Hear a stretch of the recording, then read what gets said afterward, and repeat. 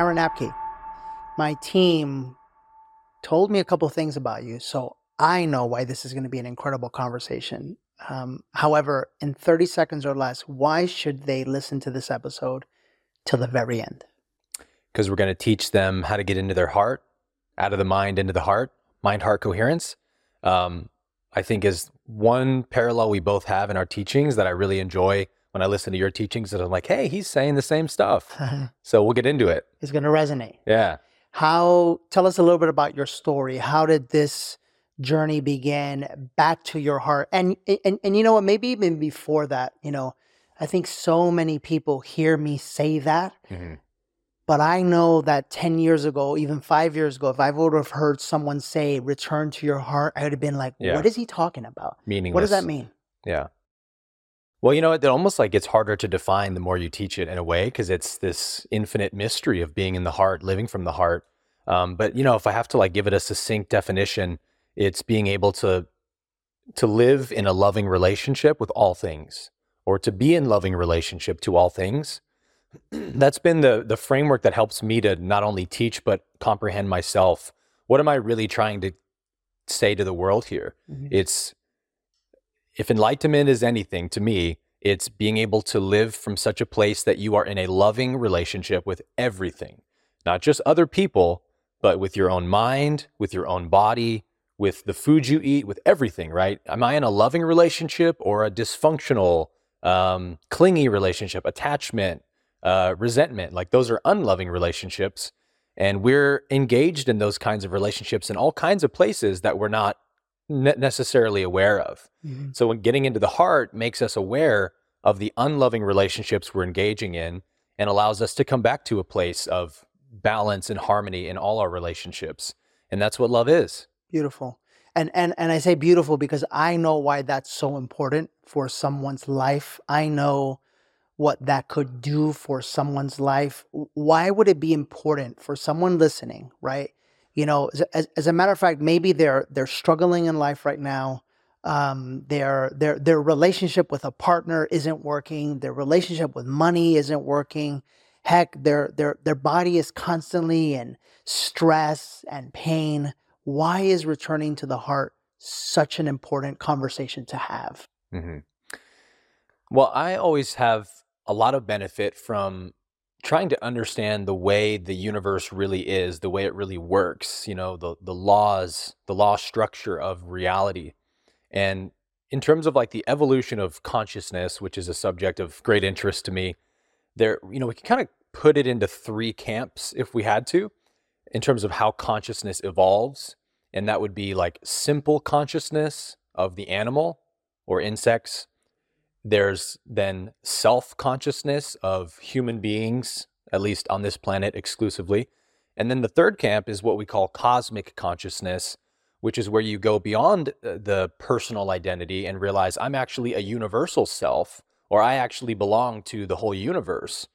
And returning to the heart is what shifts you from that second phase of consciousness, self-consciousness, which we call ego, being obsessed with myself, my story, my needs. That's what's important to me. That's where all suffering exists, ironically, right? It actually doesn't exist in simple consciousness in the animal kingdom, because animals don't have that self-referencing kind of mechanism in the mind where they can think about themselves the way a human does and fear the future and regret the past and all those things. That only exists in self-consciousness. And that's where, 99% of people live. And so the only salvation is it that high? I think it's at least 99% in terms of who's really living from cosmic consciousness. Yeah. It's still very rare on our planet. Yeah. And some of us are living in, 1 foot in each camp. We're getting there. Yeah, we're merging there. So it's not like you are or you're not. It's a spectrum of evolution. Right. But who's truly living in cosmic consciousness? 99.9% of people aren't. It's very, yeah. But our planet will get to a place, maybe in 5,000 years or something, where 100% of people will live from that state of consciousness. That'll be the normal operating mode, right? But we're not there yet. Right. We're still in self-consciousness, or the third chakra, which is the ego chakra. So what I really am passionate about teaching, much like yourself, is how to teach people how to make that ascension from the third to the fourth energy center, to where your consciousness doesn't live here anymore, just in the ego mode, but you now live from this chakra, the heart chakra. And that is where you start to enter that cosmic consciousness, because the heart opens up the awareness of oneness, right? That's the unique aspect that the heart chakra allows consciousness to access. Before the heart chakra is activated, when humans are living from only the third center, we literally don't have the capacity to perceive that we're connected. We viscerally feel that we're separate. And so you're an enemy, you're a threat to me, I need to oppose you, defeat you.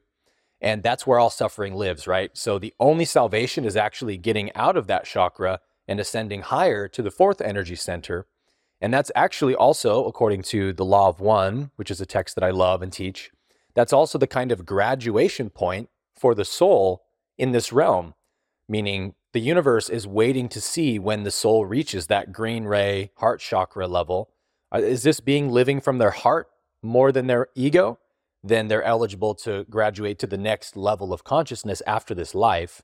So you don't have to keep coming back here and repeating the same grade over and over again. Yeah. So there's a million reasons why it's important, but from a wider context, those are the reasons that matter the most to me. I absolutely love all of this. Absolutely love all this. So grateful that you're here right now, because I think this is a conversation that humanity needs to hear. It's so interesting that you brought that up. I want to share really quickly a story about when my heart chakra opened, which I didn't even know was a thing, and how that relates and confirms everything that you're saying. Epic. We were in Costa Rica. We were at an ayahuasca retreat, and we're sitting down for dinner, a group of us. And I was talking back then about opening up an ayahuasca center. And I was going to take them to a piece of land to show it to them. And little by little in that dinner, they all started sharing their ideas. Well, it's gotta, make sure it's not on a hill because people aren't going to like walking up the hill. Make sure that, it has organic food or whatever the case may be, right? And they all started sharing their ideas with me. And in that moment, I thought, oh my God, I get it. Like, I can't do this all by myself. And everything I've ever done in my life, I've done it all by myself because everyone has been my competitor. Like, whether I want to admit that or not, like, that's where I was living. And I was like, wow, that's wild. And I got it, right? I go home that very night, I lay down in bed and I just started to feel this, and I go like this because there was like this warmth in here, right? And I thought, wow, that's kind of weird. And it started really small, like a pebble. And then that warmth kind of started growing and it started reaching all across my entire chest. And my heart chakra is opening. And this was a new sensation. I had never felt this in my life, but the only reason why I was able to actually feel it, like physically feel it, was because I had experienced my root chakra opening. And I experienced that physical feeling. I just find it very, very interesting that it came right after I thought to myself, I get it, like I need their help, right? So I have a question for you. If somebody is listening to this, right, and they're listening and they're going, okay, this is making me sense, making sense. Maybe this is a little uncomfortable. Maybe I don't know a little bit about this, but for people living in that second energy, in the energy or the frequency of self, could you give me examples of what their life could look like right now that maybe could resonate with them? Well, if you're living from self-consciousness, ego consciousness, third energy center, solar plexus, it's the classic, I'm obsessed with me and my story. I live from a place where the world, the universe feels like it revolves around me. Feels like I'm the most important person in the room when I walk in. Feels like everybody should care about my needs more than their own and this and that. And these are subtle things, right? They're not always at the forefront of someone's mind. But if you really get honest with yourself about how do I feel when I'm around others, when I walk into a room, In ego consciousness, there is a very visceral feeling of like, I'm the most important person in this room. And that's what produces suffering, because every identity the mind creates, I'm this person, I'm attractive, I'm funny, I'm smart, whatever the identity is, it becomes this like bullseye target, right? That you have to constantly protect and defend, because then anyone who might appear smarter than you or funnier than you or more attractive than you is A threat. a threat to you, right? And so you're going to feel insecure, nervous, upset, jealous. And that's just one of the ways that ego creates our suffering. And so there's this attachment aversion pattern, which is notorious of ego consciousness, in that we talked about loving relationship. The only two relationships the ego can have with anything is attachment or resistance. It cannot have a balanced, loving relationship, because the ego always needs something. It needs to get fulfillment, or it needs to avoid pain. I love that. I love that. How do people, right? So that we become aware, how do people that live in, that ego relationship and the need to how does that show up? Could you give me an example, like a real world example of that? Of how it shows up? Yeah. Well, let's take romantic partnerships are always one of the best places to look at. Mm-hmm. Those tend to be the playground where ego shows up the most tangibly, right? And in a romantic relationship, are you familiar with A Course in Miracles? It's something I have obviously heard of time and time again. Yeah. But I have never Okay. engaged. Yeah. So the Course calls it the special relationship, which is the ego's version of love. And it means like, I need you to make me feel special. I'm with you because when I'm with you, I feel more special about myself. Because you're attractive, you're this, you're that. Nobody dates someone that they think isn't attractive, isn't successful, isn't this or that. You date someone you think the ego believes has desirable qualities, right, that are going to enhance you. And so I'm really only with you because you make me feel better about myself. You make me look better. I don't feel so alone with myself. But it's not like I'm really here because I genuinely love you as a being and want to serve you and bless you. It's really all about me secretly, right?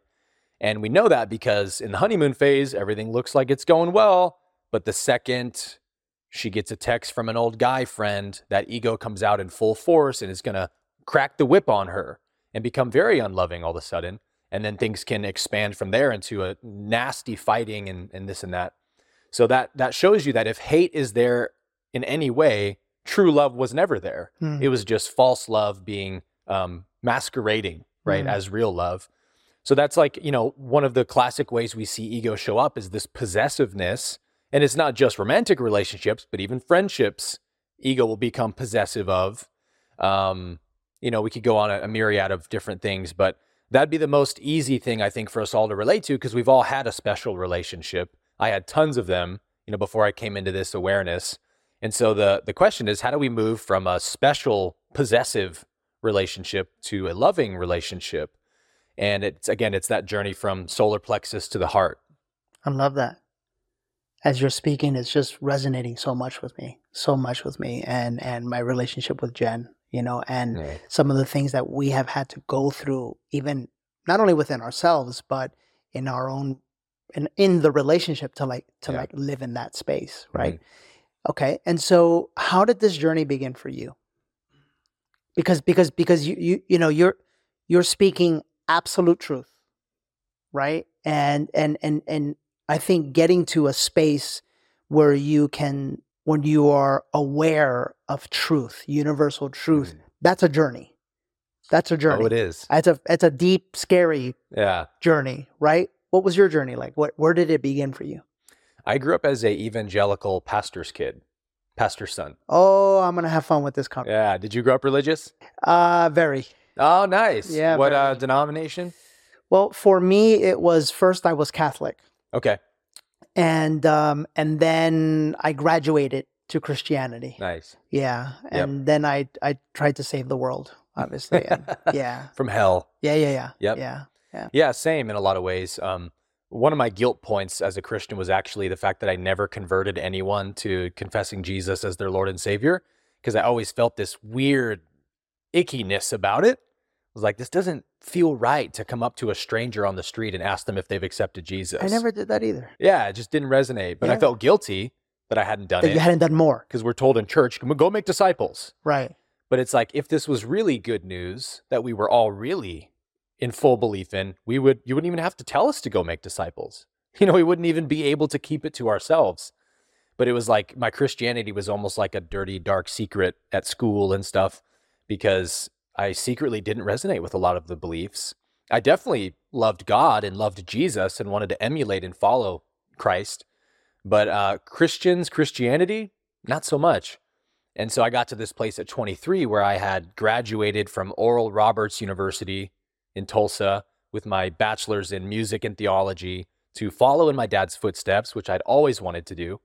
And then I had this existential crisis of awakening where I was like, I got a job at a church as a worship pastor, full-time worship pastor. And this church was very different than my dad's church, our church growing up. My dad never preached a lot of dogma. He didn't ever preach about hell. He didn't like those topics either. It was always about the love of God, the forgiveness of God, the Spirit of God. And so at this church, it was the total opposite. It was super dogmatic, super legalistic, and all they wanted to talk about was who's going to hell and who's not, and we've got to go save everyone because they're all destined for damnation. And I was confronted with this picture of God that I did not know. I had never encountered such a God in my heart. I'd never experienced a God like this. I got to this point where I'm like, I don't know who you're talking about here. Wow. So I can't be here anymore. What was that moment like? Because I know that must have been like, right? I began at around 18 years old when I would start to read the Bible and read things, from the lens of every word in this book was written by God's right hand. You know what I mean? Reading from that lens, I would read stuff and be like, no way. That definitely was written by ancient people who didn't understand science and stuff. Yeah. So things like that started to wake me up. But at 23, 24, I couldn't keep it in anymore. The internal conflict had just reached a boiling point. And there was 3 different things that happened at my church that really just broke me in that way. I'll tell one of them versus all 3, but there was our church was in downtown San Jose, and it's a very, very busy, dense urban city. And there was homeless people that would sleep on the steps of our church. We had a big, huge, almost like cathedral looking church building. It's called Crossroads Bible Church in San Jose. And we would have homeless people that would sleep there every so often. And I always wanted to go do the Jesus thing and go out there and minister to them and bless them and pray for them and maybe even cast the demons out of them and stuff like that. So there's this homeless guy out there one day, and this was after the first 2 blow up events had already happened. And I was on fingernail's edge about to leave already, and see this homeless guy, and I'm like, I'm going to go. I was not healthy back then, so I had a Hot Pocket for lunch and knew nothing about nutrition. And I was like, I'm going to go heat up my Hot Pocket for this guy and give it to him. And then I'm going to charge it with God's love so that when he eats it, the demons will come out of him and I can pray for him. And, because he was talking to himself and all this stuff. And so I do this. I go heat up my lunch, and I walk out to the front of the church, and there's an ambulance there, and these paramedics are strapping the homeless guy into a gurney. And my pastor's there kind of watching over the event, and 2 cops are there. And the homeless guy is screaming out. And he was in the church at this point. They were wheeling him out of the backside of the church on the gurney. And he was screaming out, F you, church mother effers. F you, church mother effers. And basically calling out their hypocrisy. I was just trying to sleep here, man. You guys get me arrested. Right. You guys are hypocrites. And my pastor was like, oh my gosh, I can't stand this vulgar language in the house of God. And the cops were like, come on, man, don't you want to save it for outside? And I felt like Jesus turning the money tables over. I was like, no, he's right. That's exactly what we are. Right. I was like, let him say it. And my pastor was like, what did you just say, Aaron? I said, he's right. That's what we are. Let him say it. I was like, come at me, bro. So he was like, meet me in my office. And I was like, gladly, Yeah. I knew I was quitting at that point, so I had nothing to lose. Kind of a breaking point. But anyway, I just told him, look, man, I'm out. I can't do this anymore. I don't believe anything you guys teach here. I've been keeping that a dark secret from you all, but I gotta move on with my life. And I know you guys just hired me to be your worship leader. And they were an older church trying to get young blood in. And that's why they hired me. So I knew it was going to be hard for them to not have a worship leader. So I said, I'll give you 3 more months to find a replacement, but like, don't But expect a lot of me. that must have ate you up Terrible inside. decision. I know I was that. 23, bro. I know that feeling. But listen, to your credit, to be, I'm just so grateful for this conversation right now, because number one, how beautiful that in your journey, you had that awakening, that awareness at such a young age. Because for me, man, I was the good boy, Yeah, right? same. And I would not do anything. Like I was the guy that when they said like, I mean, when they said whatever they said, I was just like, I'm just gonna do whatever you tell me to do, you know, and I'm just gonna be whatever you want me to be. Yeah. But then what started happening inside of me was like, but some of this just doesn't feel right for me, you know? And then my mind would go, you can't think that. That's the devil. That's the devil. Yep. That's it. That's the devil. You can't, like cast it out or whatever. Yeah. And then I go back to living like normal, right? And then, you know, I would start attracting a lot of success in business and a lot of just cool things. And people would say to me, well, like, God has really blessed you. And then I would think like, well, shit, like, didn't I envision it? And didn't I, in a sense, create it from those visions? No. The devil's in. Mm-hmm. So, you know, and then for me, the crust was like relationship and marriage. Like the whole concept of like, once you're in, it was like you're in. Yeah. And I had a pastor literally, which I understand commitment, that's a different thing. But I had a pastor literally tell me like, no, you made up your decision and this is it. You're stuck basically. You're locked in. You're locked in. And none of that felt like good in my heart. Same. Awaken your truest potential, heal any limitations within, and transform your life forever. That's right. In the upcoming weeks, Awaken is going to be coming to New York, London, Miami, and Palm Springs. I'm going to show you how to break your limiting beliefs, attract your dream partner, and show you to get everything you deserve in life. This is my flagship event that has helped thousands of people on their healing journey, and now it's time to begin or continue going deeper into yours. If this resonates with you, head on over to DannyMorel.com/awaken now to get your tickets today. I got married at 23 as well. Wow. Yeah. And then divorced at 26. Because I went this way from Christianity and she was having trouble following me, and that just really diverged our paths. So I mean, I should have divorced that marriage right then and there because the writing was already on the wall. But again, I was 23, Sure, didn't know myself very well and was afraid. And you know how it is, right? Your entire family's Christian. Every friend you have is Christian. The entire society you've grown up in was Christian. I went to a Christian school, Christian college. I didn't know anybody who wasn't Christian. So it's like, who wasn't a Christian. I know exactly what. So like, I'm exiling myself from my entire life and starting my entire life over. That's a terrifying thought at 23. I've been there. So it took me to 26 to finally say, I can't do this anymore. I'll blow up my whole life. Let's do this, you know. What was that moment like for you? Well, it was tough, man. I mean, there was a lot of moments of breaking down and like trying to accept the inevitable, but it was a lot of things converging at once. The biggest one being, is there a God? Like I thought there was, but maybe there isn't. And there was this period of like closet atheism for a while. And then I started obsessively reading near-death experiences to try to get like, if anyone knows the truth, it's people who've gone to the other side. Let's see what they have to say.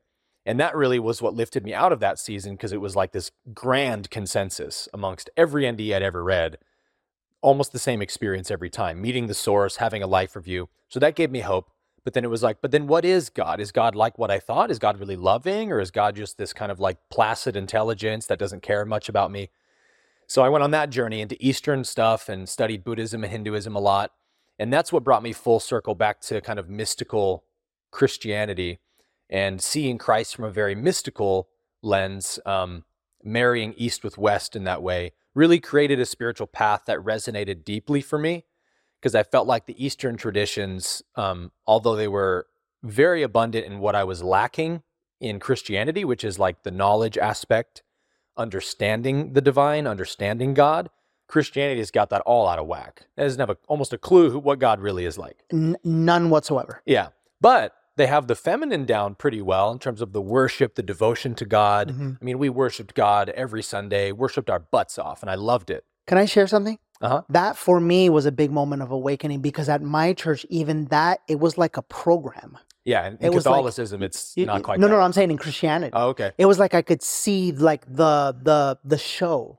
Yes. You know, cue this song, cue that song. Let's take them into their Oh, hearts. yeah. Let's The make them mega raise their church hands. format. Like, I was at a mega church. Yeah, there you go. Yeah. And there's some good to that, but I was lucky that my church growing up we very much spoke ill of religion and the spirit of religion, and we didn't want anything we did to be too ceremonial and orderly. We wanted it to be genuine and authentic.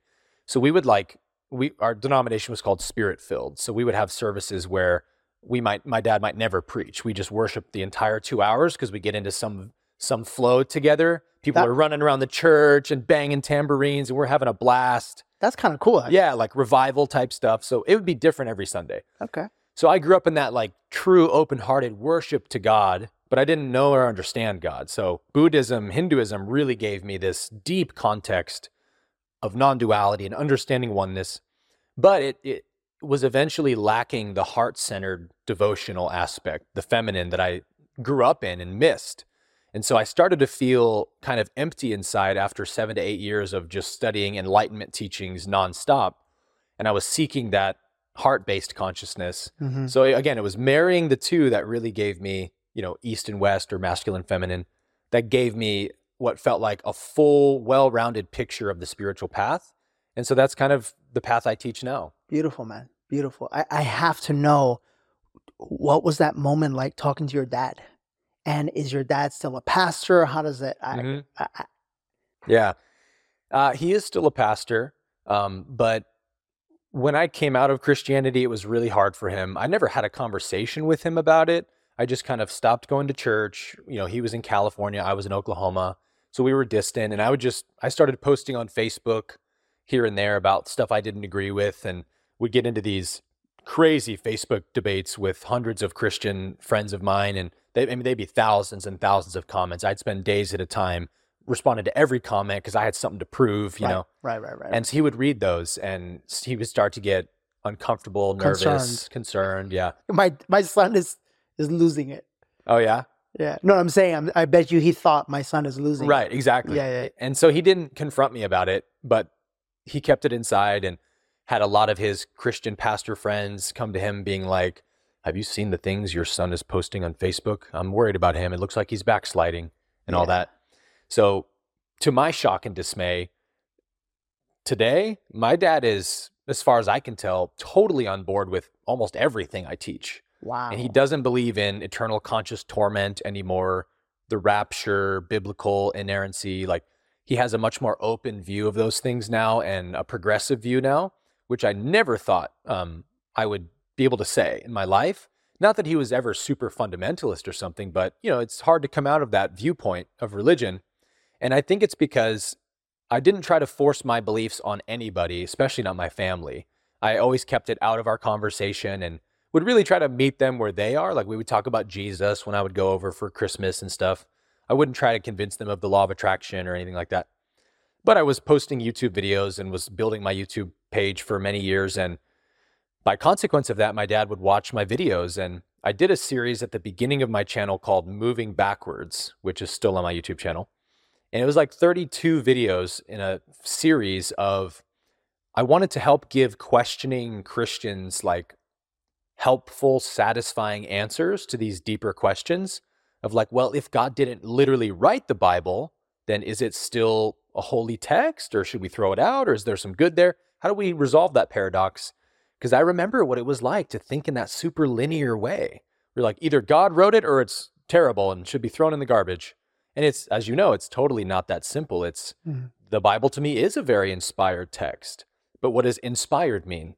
Does it mean God wrote it with his hand, or God breathed wisdom into man over time to write eternal truths down? That's the way I see it. And so I very much have a reverence for the Bible, but I don't worship it like a god or a deity anymore.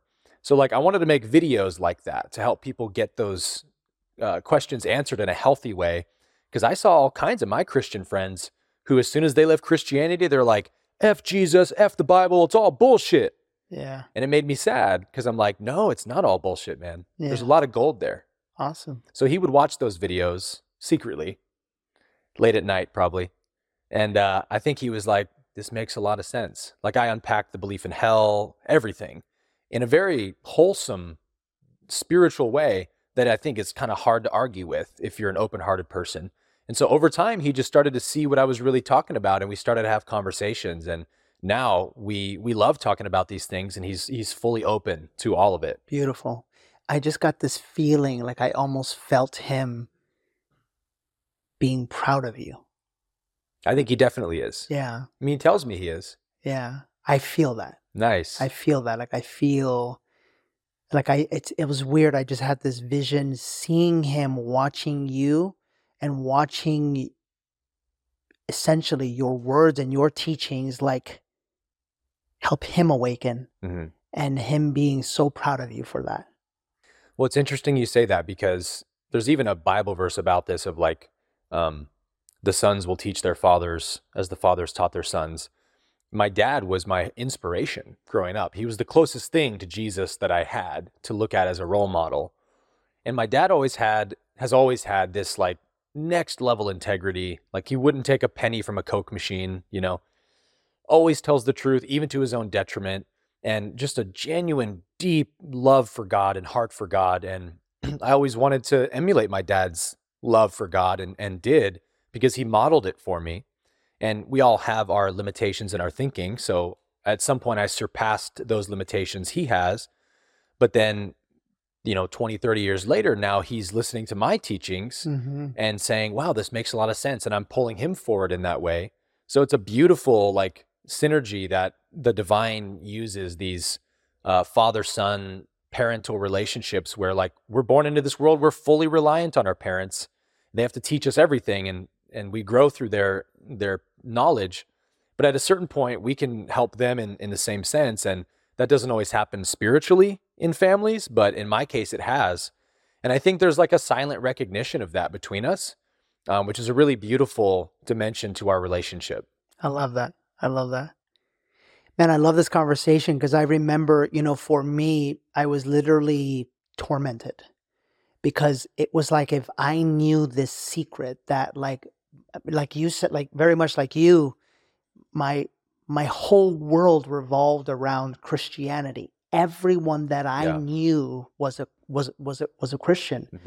Mm-hmm. And for a while there was that anger, but I was so afraid, man. I was so afraid to have these conversations. It is absolutely terrifying. I literally kept envisioning like them coming to kill me, like if I spoke out and just and shared this stuff, you know. And it's been a journey to even, and I say this, I know you'll understand this. It's been a journey to get to a space where we attracted you on the show in this moment, because this show and this episode would not have worked even a year ago. Mm-hmm. You know what I mean? Wow. So my question for you, and this is something that I have to ask, this is something that I know what my answer to this is. This is something that I think most people want to know. Is Jesus God? I love that question. So do I. And it's a resounding yes for me. Yeah. The caveat is, so are you. So are you. Can I give you a hug, bro?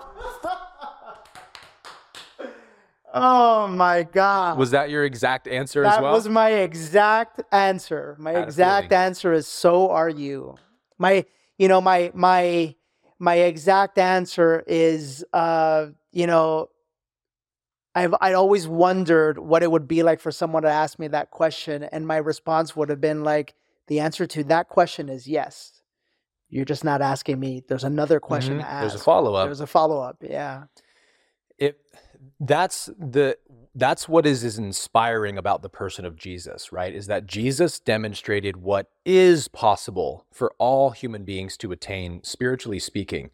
And the difficulty for Christians to understand that is because Jesus didn't have Hindu or Buddhist language to put these truths in. He had this monolithic Judaistic religion language available to him that has only a picture of a separate God up there. We have to sacrifice animals to appease this angry God. Very, very distant and separate. And there wasn't a oneness or unity-based language for him to pull from. So he had to say things like, I and my Father are one. Mm-hmm. If you've seen me, you've seen the Father. Mm-hmm. In my name, you will blank. And when he says in my name, what he's trying to say is in my state. When you reach my state Of consciousness. Yeah. Yeah. Because here's the thing. Jesus said, if you want to be my disciple, there's one qualification. Kill yourself. And of course, I get that. The yourself is your ego Your self. ego self. Right? What other self could he have been talking about? Because he definitely wasn't talking about kill your physical body, commit suicide, because then nobody could be his disciple. Right. So it's like, ding, ding, ding. Hello, Christians. He's talking about ego death. If you want to be my disciple, you got to kill your ego. Right. And what does that mean about Christ? He must have killed his ego. Why would he ask his disciples to do something he himself hadn't done? So he was in a state where he wasn't identified with a body and a personality. He understood himself in that third domain of cosmic consciousness. I am aware that there is only God here. So that's all that I am and all I ever can be. So there's no person who's claiming to be God. The person is God. God is the person. A ray of light is the sun. You know what I mean? Just like nobody would say that the sun is a ray of light. So an individual person can't say, I'm exclusively God. Just like no single ray of light is exclusively the sun. But that's not what Jesus was saying. He was saying, I'm a ray of light coming from the sun. And when you realize that you're also a ray of light, you will raise the dead, heal the sick, cast out demons. That's right. You know? Absolutely. That was going to be my next question. How did Jesus create all of those miracles? I love this question too. Yeah. The supernatural is really the natural, but on this lower level of third chakra, third density consciousness, when we're identified as an ego, as a separate individual, there's levels and levels of perception not available to us that only become available once we rise in consciousness to that level, to that plane. And Jesus, one of his main messages was forgiveness and universal love. And he would go around announcing to people, hey, your sins are already forgiven by God. You just got to make sure you forgive yourself now, because God's already done it, but you got to do it. And Rudolf Steiner, who I'm sure you've heard of. I haven't actually. No? Okay. No. Rudolf Steiner was a writer in the 1800s, phenomenal mind, kind of like a Walter Russell, Nikola Tesla type of mind. He wrote some really great things about this, that specifically when it comes to seeing auras. He would say that it's very possible to be able to see people's auras, like visually, but you have to raise your consciousness to a certain level or frequency to be able to pick up those light codes and stuff. And the way he described it is you have to get to a place where you judge no man. You have no judgments in your perception, because if your mind is saying evil, bad, jerk, idiot, stupid, wrong, then you're darkening your consciousness from the universe, because that's not the way the universe is. That's not the way the creator sees anything. Bad, dumb, wrong, stupid, ignorant. God doesn't have those judgments. And so if you want to see the universe God created, you've got to see how God sees it, which is unconditional love. For everybody and everything. For everybody. So the path of forgiveness is what A Course in Miracles is all about. It says the path to heaven is through the person right in front of you. You can see them as the Christ, you are in heaven. And so that's what Rudolf Steiner said as well, in that you got to cleanse your perception from judgments. And truly, even in the most vilest sinner, you see the divine in them. Then now you have full access to your own divinity. Because as you know, the second I denounce the divinity in another, I've shut it off in myself as well. Because we're one. We are the same divinity. So if I refuse to see green in that person, I can't see green that I'm wearing, type of thing. I'm blocking that color from my consciousness. So when you do that, he says the visible light spectrum expands literally through your pineal gland, and you'll start to see the little light rim around people's heads. And every so often when I'm with someone, I can look for it and start to see it very, very faintly.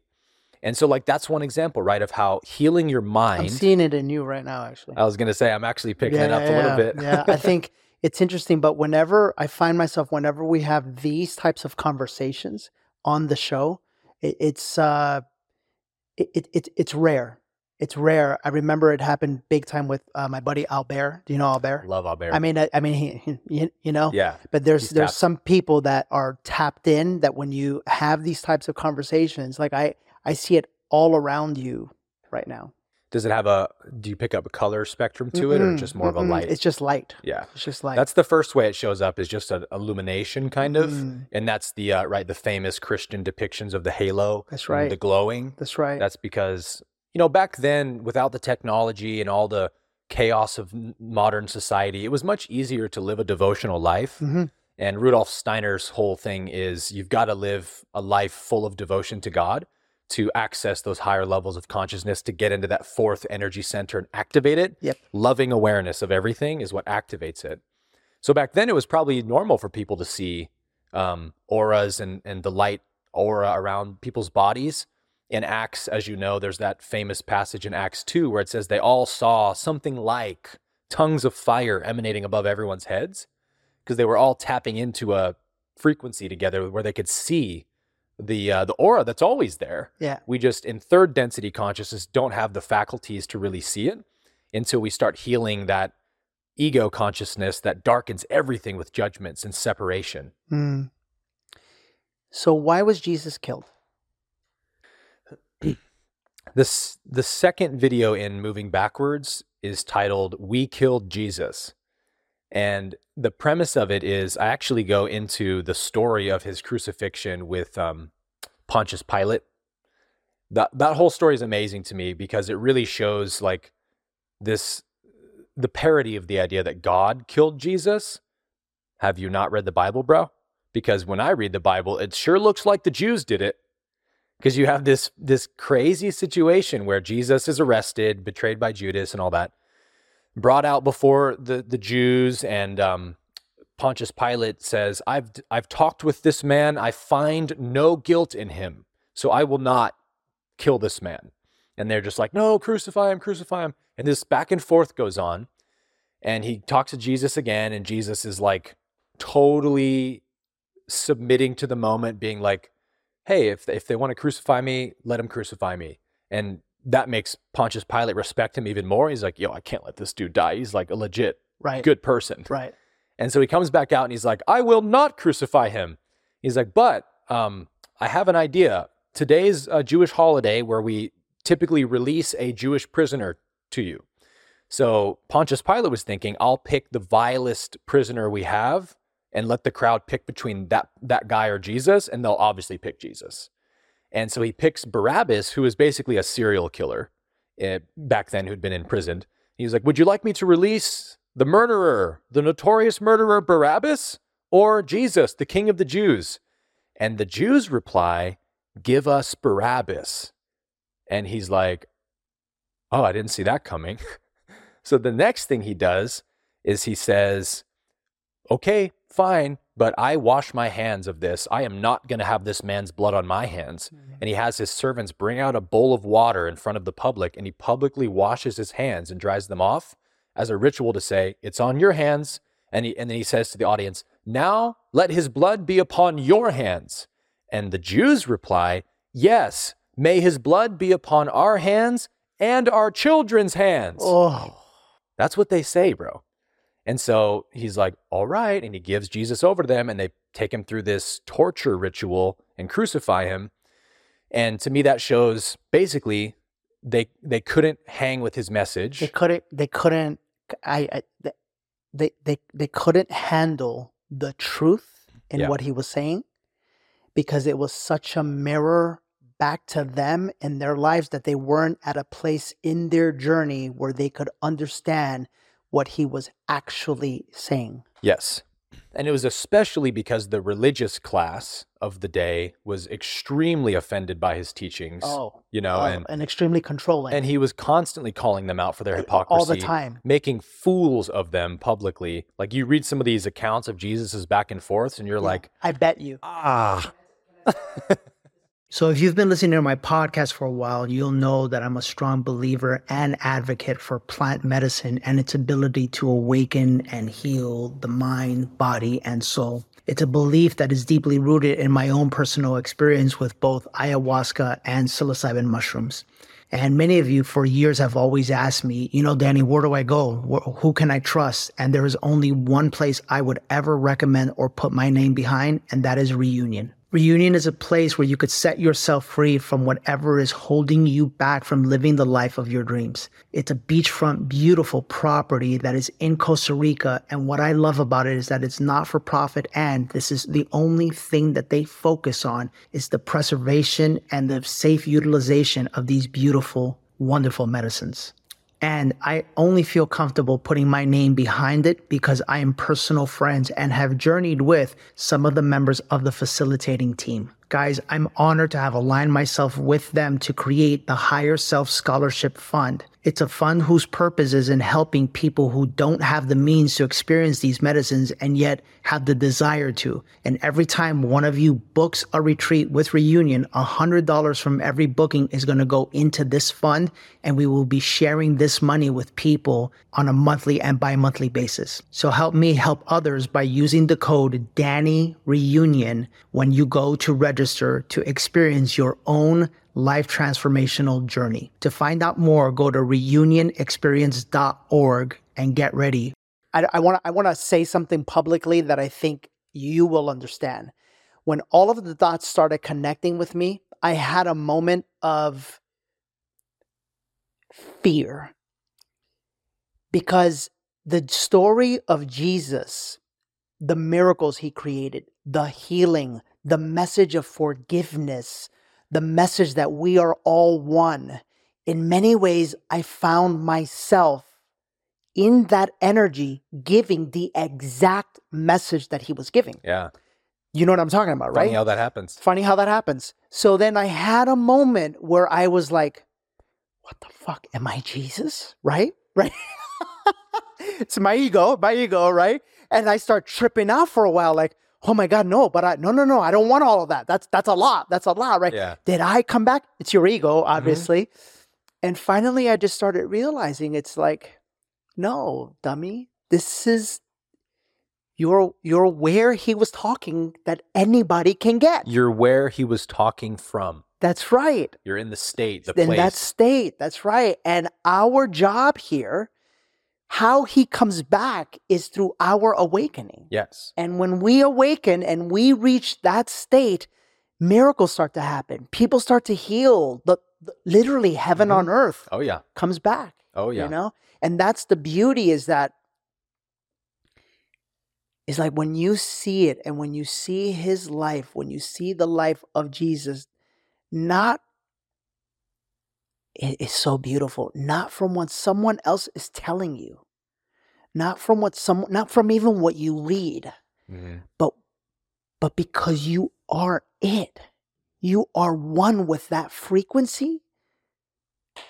It's beautiful. And like, I love Jesus so much more. Yeah. You know what I mean? Same. And I had to go through,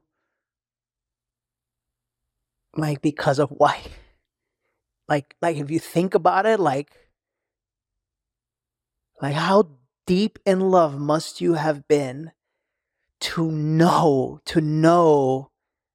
that they're literally killing you because they cannot fathom the truth, and to allow yourself to go through that process. Yeah. Like, it's the ultimate ascension archetype to submit to and forgive your murderers while they're murdering you. That's like the ultimate act a human being can ever commit to show the highest state of spiritual attainment. I forgive my murderers even while they're murdering me. Not like, oh, I had this grudge I had to work through. It was a trauma, but eventually I got to forgiveness. That'd be impressive. No. No ability to put them out of your heart, even while the nails are going into the hands. You know, so the Christ is this eternal picture because it transcends the person of Jesus.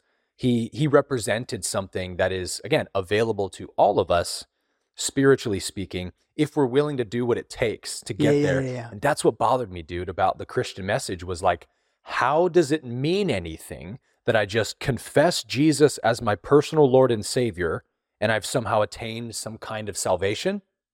I'm still suffering from all the same stuff. I still have all the same dirty thoughts. Nothing has actually changed. Nothing has changed. I'm still stuck in pornography. Yep. I'm still looking at other women. I'm still Drugs, secretly whatever. drugs, smoking, Judging right? people. As a matter of fact, now the ego feels even more righteous because I said the prayer and I know what's right and your way is wrong.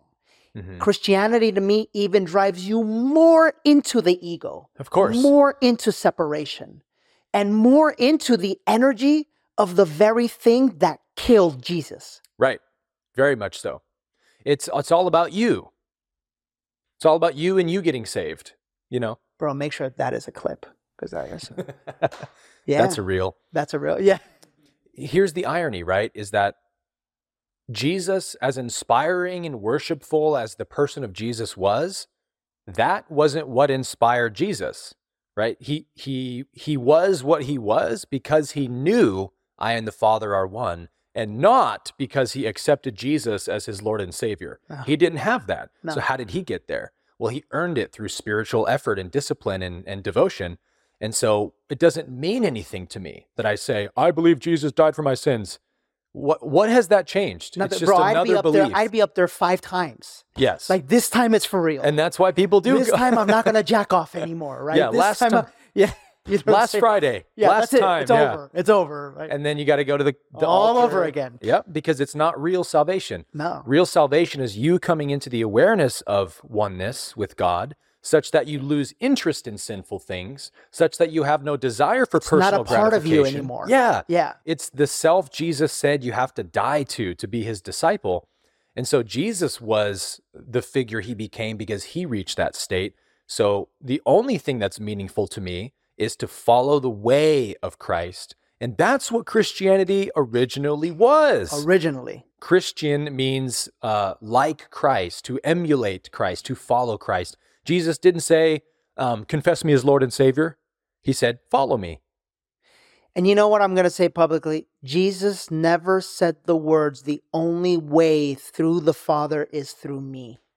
There is so much ego in those words. There is so much separation in those words. If you can just imagine in life right now, you're trying to like get into a club or trying to get into a room or a special meeting, right? Or somewhere that you really want to go. And there's this dude standing there. No one gets through this door but through me. What would you think? You would, that asshole. This guy's entitled. Who does he think he is? Yeah. Right? And so when you can look at that and understand that there was no way that Jesus Christ ever said those words, not because I'm saying them, go into your heart. Go into your heart and feel, right? And a massive awakening is waiting for you if you can allow yourself. Yes. Well, so the I am, Jesus made all these I am statements. The I am state is what is beyond the heart chakra. When you continue to ascend up the energy centers, you eventually reach a point where it becomes astoundingly clear to you that the only thing that truly exists is the I am feeling itself, that everything that lives and moves has the same exact sentience in it of I exist, and that's what God is. And the Hindus of the East teach that pretty heavily, and there's a lot of evidence to the idea that Jesus traveled to the East to learn under Hindu masters and whatnot for those 18 missing years. I think he must have certainly done that because there was no non-dual teachings available in first century Israel. So where did he get all these non-dual teachings from? Probably from the East, right? Probably from India or maybe Tibet. But nevertheless, Jesus came back at 30 years old with a completely new identity, which was I am. And the I am is where he spoke from. So I think it's very possible that he may have said that, but he definitely wasn't saying it as Christians think he was saying it, because again, he had already died to his personal self. He had died to his egoic self. So he wasn't saying the only way to get to God is through me, the person. Because how do you make meaning out of that? What does that mean? You have to arrive at some weird, bizarre theology where you say, well, it must mean he meant to confess his body as your Lord and Savior. It's meaningless. It has no meaning. What he meant was the I am itself is the way to the Father, the way, the truth, and the life. No one comes to God but through I am. I am. You have to know that God is I am in you. I am. That's right. Yeah. It's right there. Yeah. Beautiful. Beautiful.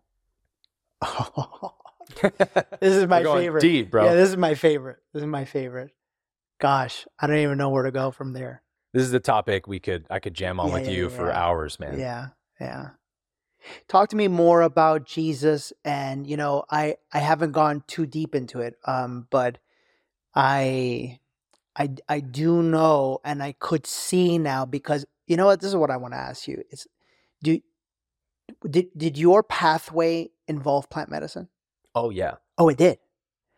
Oh, big time. Because you see, for me, I wouldn't be here without plant medicine. Yeah. What medicine? Mostly psilocybin. Okay. For me, in my mid-20s, when I was going through my dark night, left Christianity, my whole framework of reality gets inverted upside down. Is there a God? That's a dark place to be. Yeah, man. And then you add a divorce on top of that. Oh, bro, I've been. And then you add, I have no friends, and everybody thinks I'm a heretic and is posting about me being be careful of Aaron Abke. He's backslidden. He's a heretic.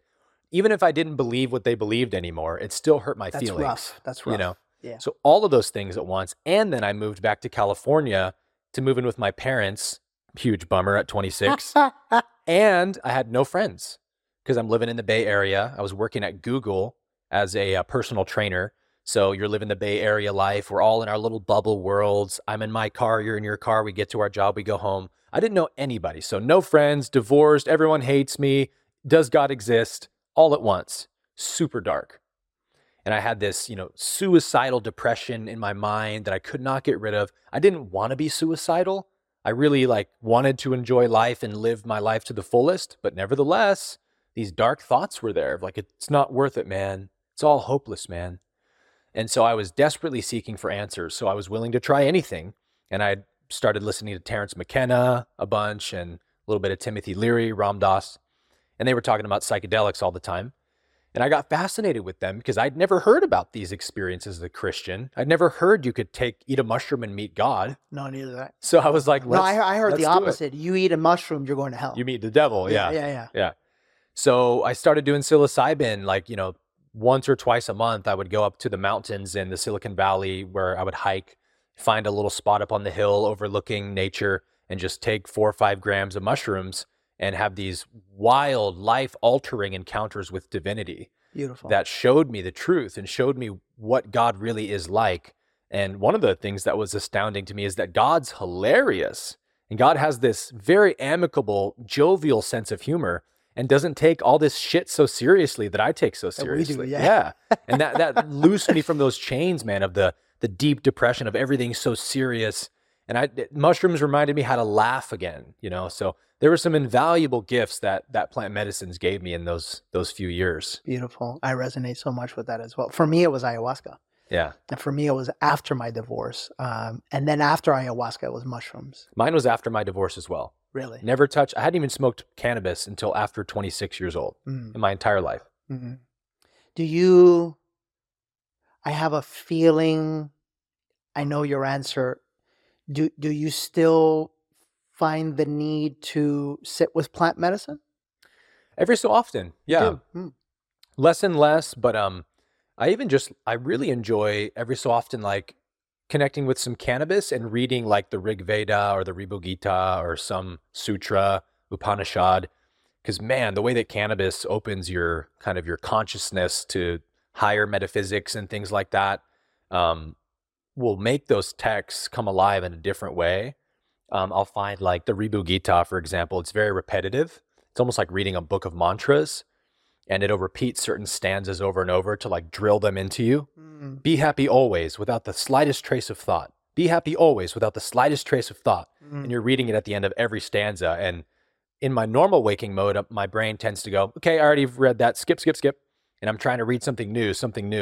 And they're like, no. Yeah, and it keeps going. Stay there. But when I connect with cannabis and I read texts like that, I'm like, absorbing it every time, like, oh, be Be happy happy always. always. Yeah. So even just simple things like that. Yeah. Cannabis is obviously a plant medicine. I for a long time I took cannabis habitually because I had this super profound awakening at 27 at Google, actually, at my work job. And I spent this 2 week period in this kind of Satori state of like absolute cosmic consciousness, and then slipped out of it and spiraled back down into my depressed state. And it was so painful. It felt like being cast out of heaven or something. And so I wanted to do anything to keep that state of consciousness that I was losing before my eyes. And so I noticed that if I would smoke cannabis, it would put me right back in that state. Hmm. And so that's when I first started taking cannabis, first of all. And second of all, got very addicted to it because it was my way to stay in heaven type of thing. And after a few months of like wake and bake type of abuse of cannabis, it wouldn't, even cannabis wouldn't do it anymore. And then the cannabis would actually bring up the darkness. So I had to stop. Yeah. So I had that kind of relationship with it for a while. But now it's just become this vehicle for consciousness ascension, whether it's breath work or reading a spiritual text. Cannabis is something that will always open the doors. Yeah. The doors of perception, as William Blake said. I got you. I love that. I have always thought about Jesus, and I thought, I know he did mushrooms. Of course. Yeah. I think that was very popular back then, especially for the order that Jesus came from, which was the Essenes.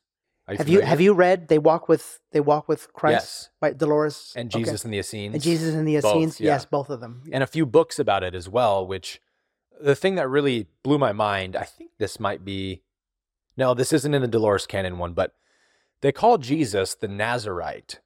Jesus the Nazarite, or sorry, Jesus the Nazarene. Mm-hmm. And every other village, town, locale back then, they would call it Ite, Amorite, Philistine. They would say it like that. But the Old English way was to call it Nazareth when it was translated into the King James. And in the King James, they call him a Nazarene. And when you look into the Greek language, the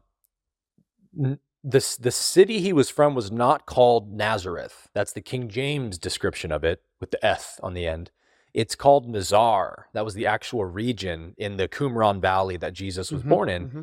So it was called Nazar. And the Qumran Valley was notoriously, and we have lots and lots of historical evidence to prove this, that was where the Essenes lived and had their kind of, their encampment was out in the Qumran Valley, far, far away from Jerusalem, where the religious Jews hated the Essenes because they were very mystical in their approach. And so they studied the Kabbalah and all that. Yep. So they outcast the Essenes. So they had to make their civilization in the mountains in the desert.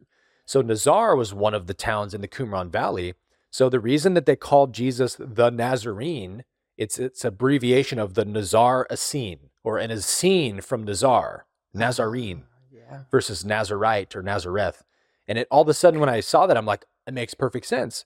And I started reading texts about it. And when you study the rituals of the Essenes, everything Jesus did, from baptism, laying on of hands, withdrawing to the wilderness to pray, on and on and on, prophesying, all of it was exclusively Essene rituals and things that religious Jews did not practice and thought was evil and stuff. So where did he get this from if he wasn't an Orthodox Jew? He obviously wasn't. Mm-hmm. It's because he was like a God-intoxicated Jewish mystic from the Essenes, from the Qumran Valley, who came to Jerusalem to try to bring this good news of oneness to everybody else. Yeah, that ultimately got him crucified for it. Yeah, that's right. It's fascinating stuff. Fascinating. Because it brings Jesus alive, doesn't it? It really does. Because for many of us, that's what we're doing now. Yeah. You know? Totally.